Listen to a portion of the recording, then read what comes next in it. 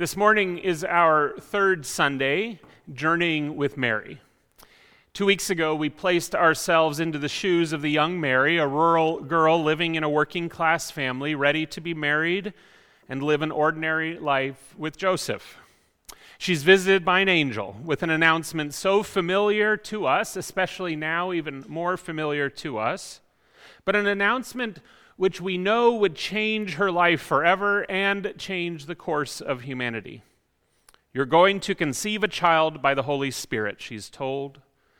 And we see Mary at the start of a transformation that has continued through our texts from Luke chapter 1.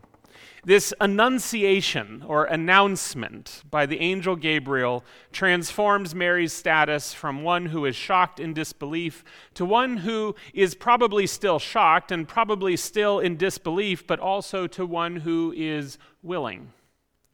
Fiat was the word that I invited us to consider together, the Latin word fiat. Let it be so. Let it be as it is. It's what it is combined with may it be what it will be. Fiat.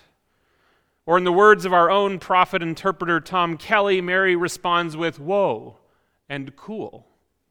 The Annunciation isn't the end of Mary's story, but rather it's the beginning. And it's a place of beginning for us as well, as we have taken the Advent walk, the Advent journey, or pilgrimage. It's a place of beginning, the announcement. A place of beginning for all of us because we recognize that in that moment, Mary does not have all the answers. She doesn't have all the answers. She has questions. She has wonder. She pushes back on the angel and questions whether the angel has it right. She doesn't even question the possibility so much as she's thinking, are you sure? Do you have it right? Has the angel made a mistake? How can this be? She asks. Mary questions this divine representative, and Mary questions the possibility of the truth of the words uttered by this angel. Sit with this for a moment. I remember a bumper sticker slogan that said, God said it, I believe it, and that settles it. Have you ever seen this one before? And while it makes me chuckle a little bit now, that sort of slogan has kind of been the way that I probably approached the Bible much of the time when I was growing up especially, or even our understanding oftentimes of faith, of having faith. It's a definition that I think we sometimes ascribe to in the life of the church, even in our hymns, right? Especially maybe in our hymns, or in the recitation of creeds where we all stand together often and repeat a creed over and over again that states these things that doesn't leave much room for us to raise our hand and say, hold on, can we talk about that for a moment? We repeat these phrases, often plucked from Scripture, good phrases that emphasize an unwavering, unflappable, unquestioning, never doubting faith.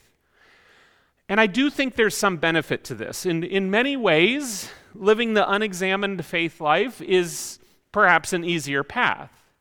If there's no room for doubt or questioning, and most certainly if there's no examination, then there's no need to actually even have a faith that has any risk at all. It's not faith. There's no risk.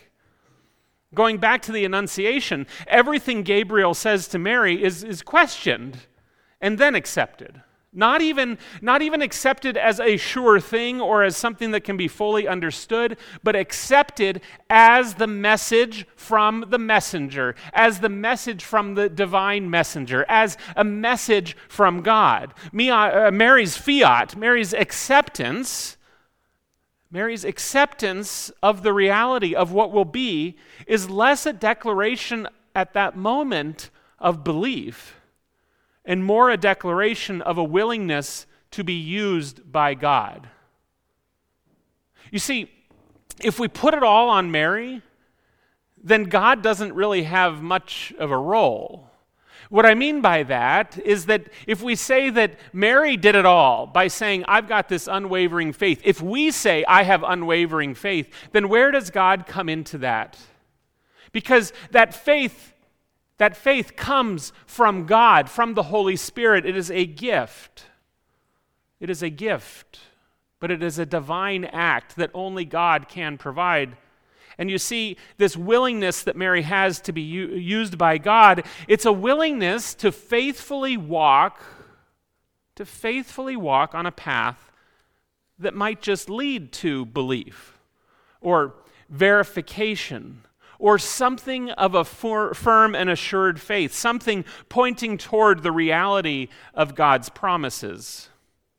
And belief, not just because God said it, she believed it, and that settled it, but rather a faith that is formed by the Holy Spirit in the midst of her questions, her confusion, her willingness to dance with the mystery of the divine. To wonder in the face of that mystery, to dare to wonder whether it might just be true. And it's in her wonder that she walks to Elizabeth, because Elizabeth, her pregnant relative, is a mysterious piece of this puzzle of her faith risk response to Gabriel. Mary questions the divine, but make no mistake about it, her questions don't lead her away from God. It's her very questions that are part of her response to God, and her questions that open her up to what God will do through Elizabeth. For it is her questions that draw her to Elizabeth. The angel doesn't tell her she has to go see Elizabeth. She tells her what Elizabeth has experienced, and in the midst of her questioning and her doubt, Mary goes. And it is those questions and doubts that lead her to where our text was last week. Her questions don't make it harder to say yes to God. She says yes, even though she is mindful of the risk of doing so, the cost of doing so. Mary examines God's call on her life in the midst of this difficult time, and God responds. God responds. God looks at Mary and responds with help along the way, flags pointing the way from doubt to belief, a nod from God that Mary's path is not just the right one, but a nod from God that Mary's faith is being wonderfully formed as she vulnerably comes before God and Elizabeth and confesses her questions. How can this be?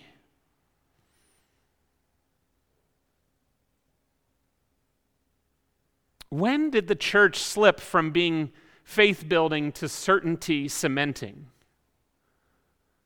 I don't know the answer to that question, but at some point, questions about God became signs of a lack of faith rather than a way that we examine and engage our faith and grow in our faith.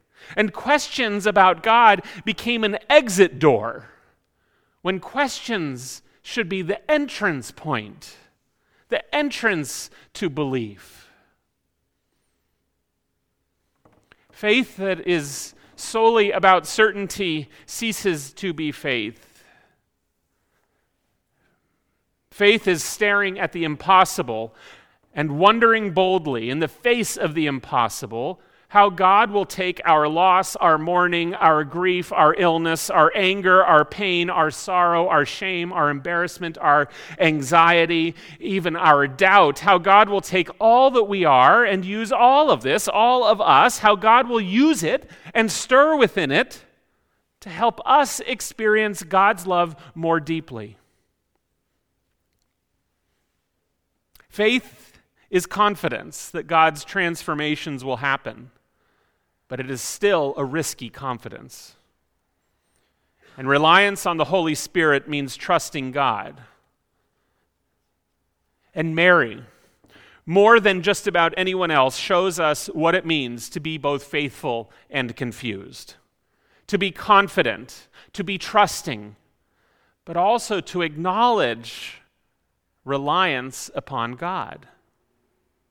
Both faithful and needing some indication, some more information, some examination.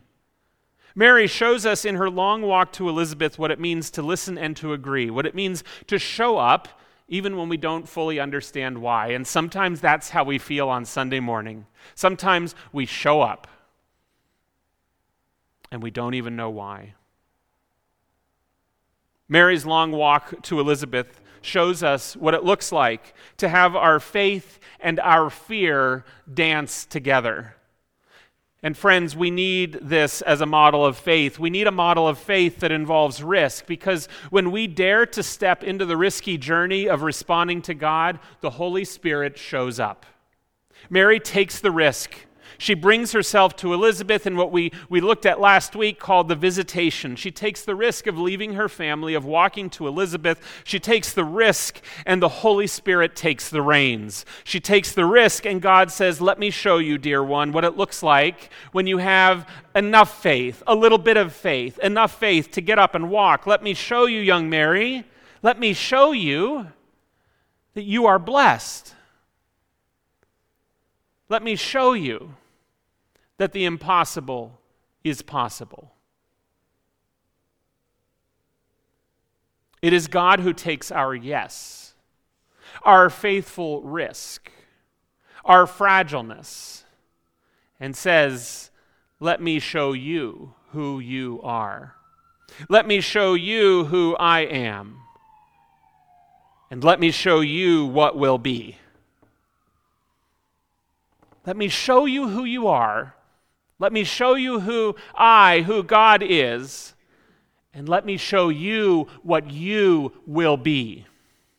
Mary goes to Elizabeth. And it's in this time, in this visitation, Mary goes to Elizabeth. It's in this time that she is shown her faith.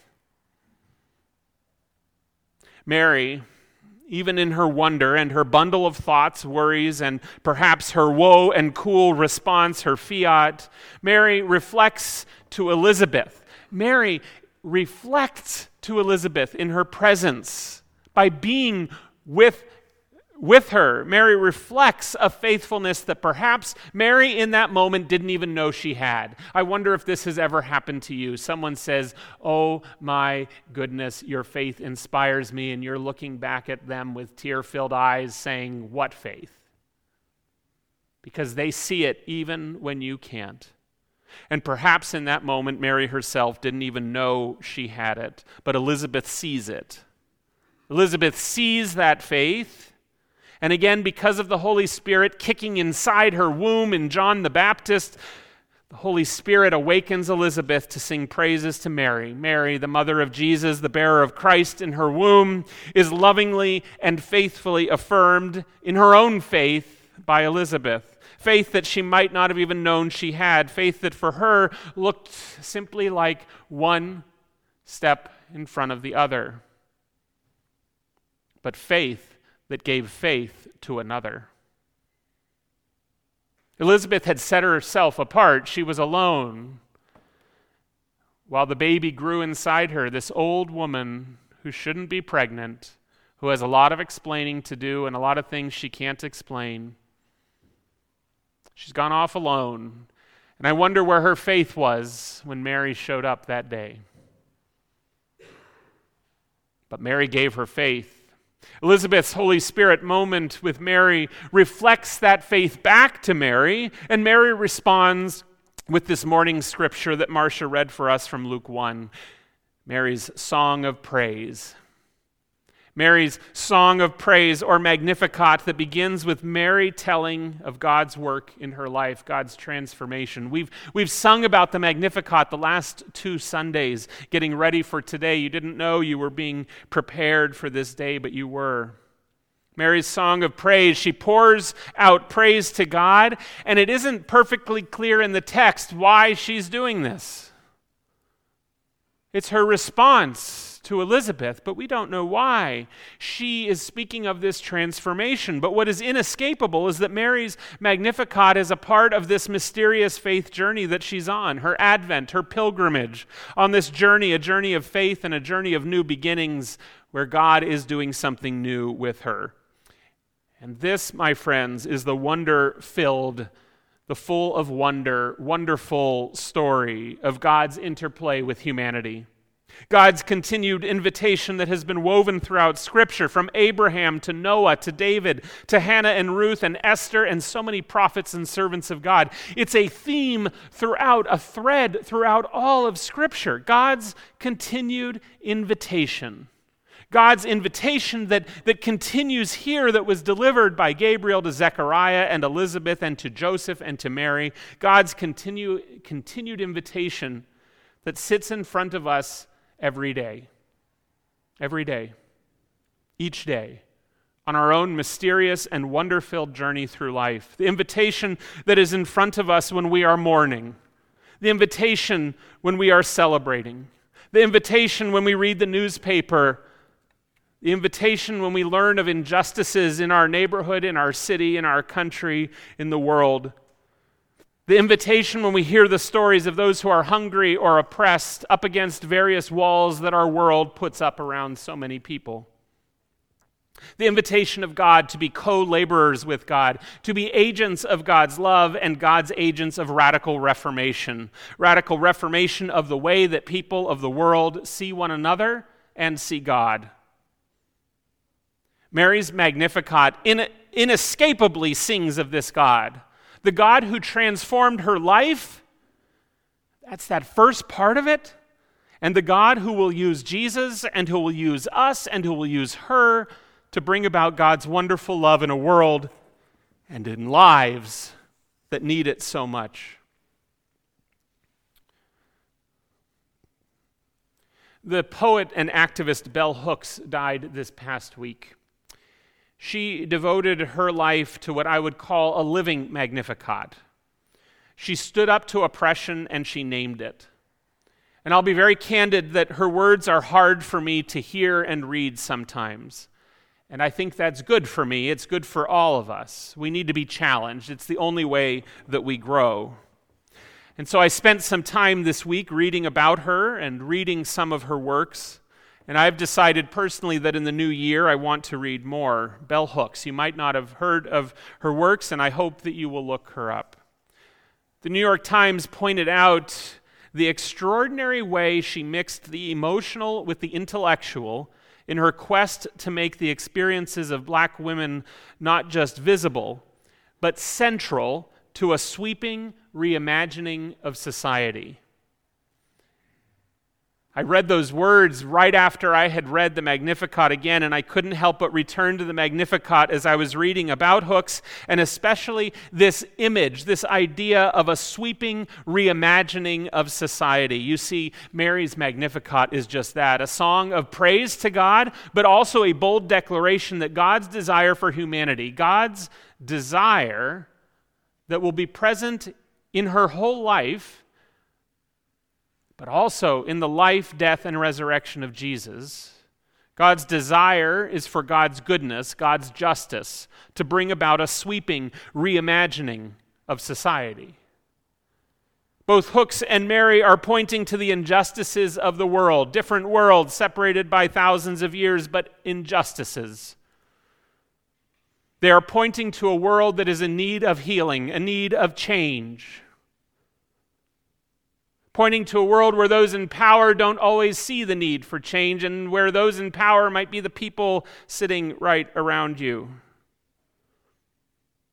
And they are boldly, prophetically warning that injustice is counter to the way things should be.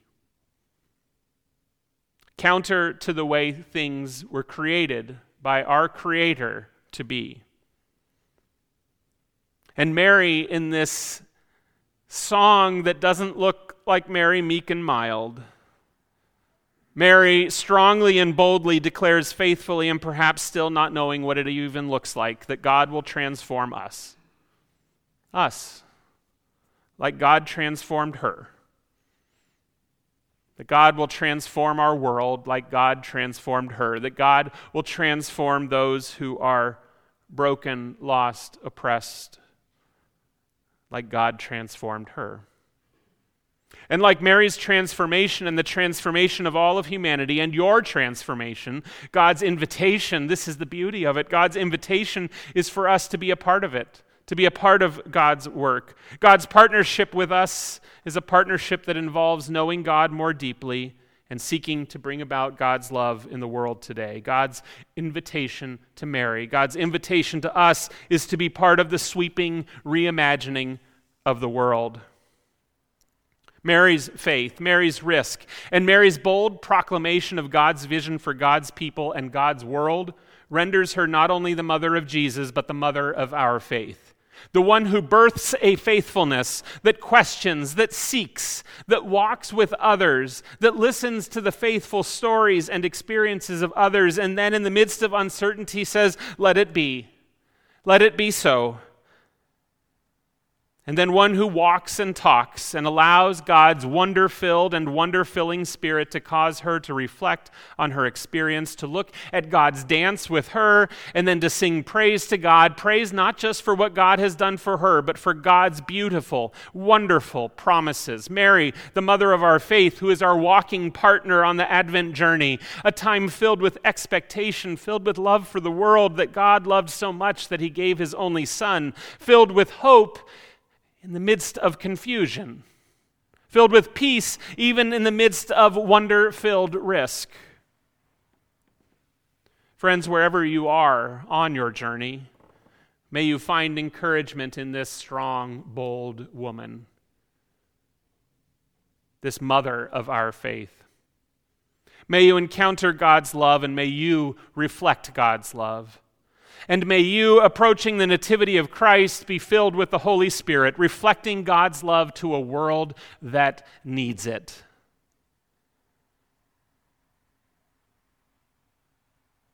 In the name of the Father, and of the Son, and of the Holy Spirit. Amen.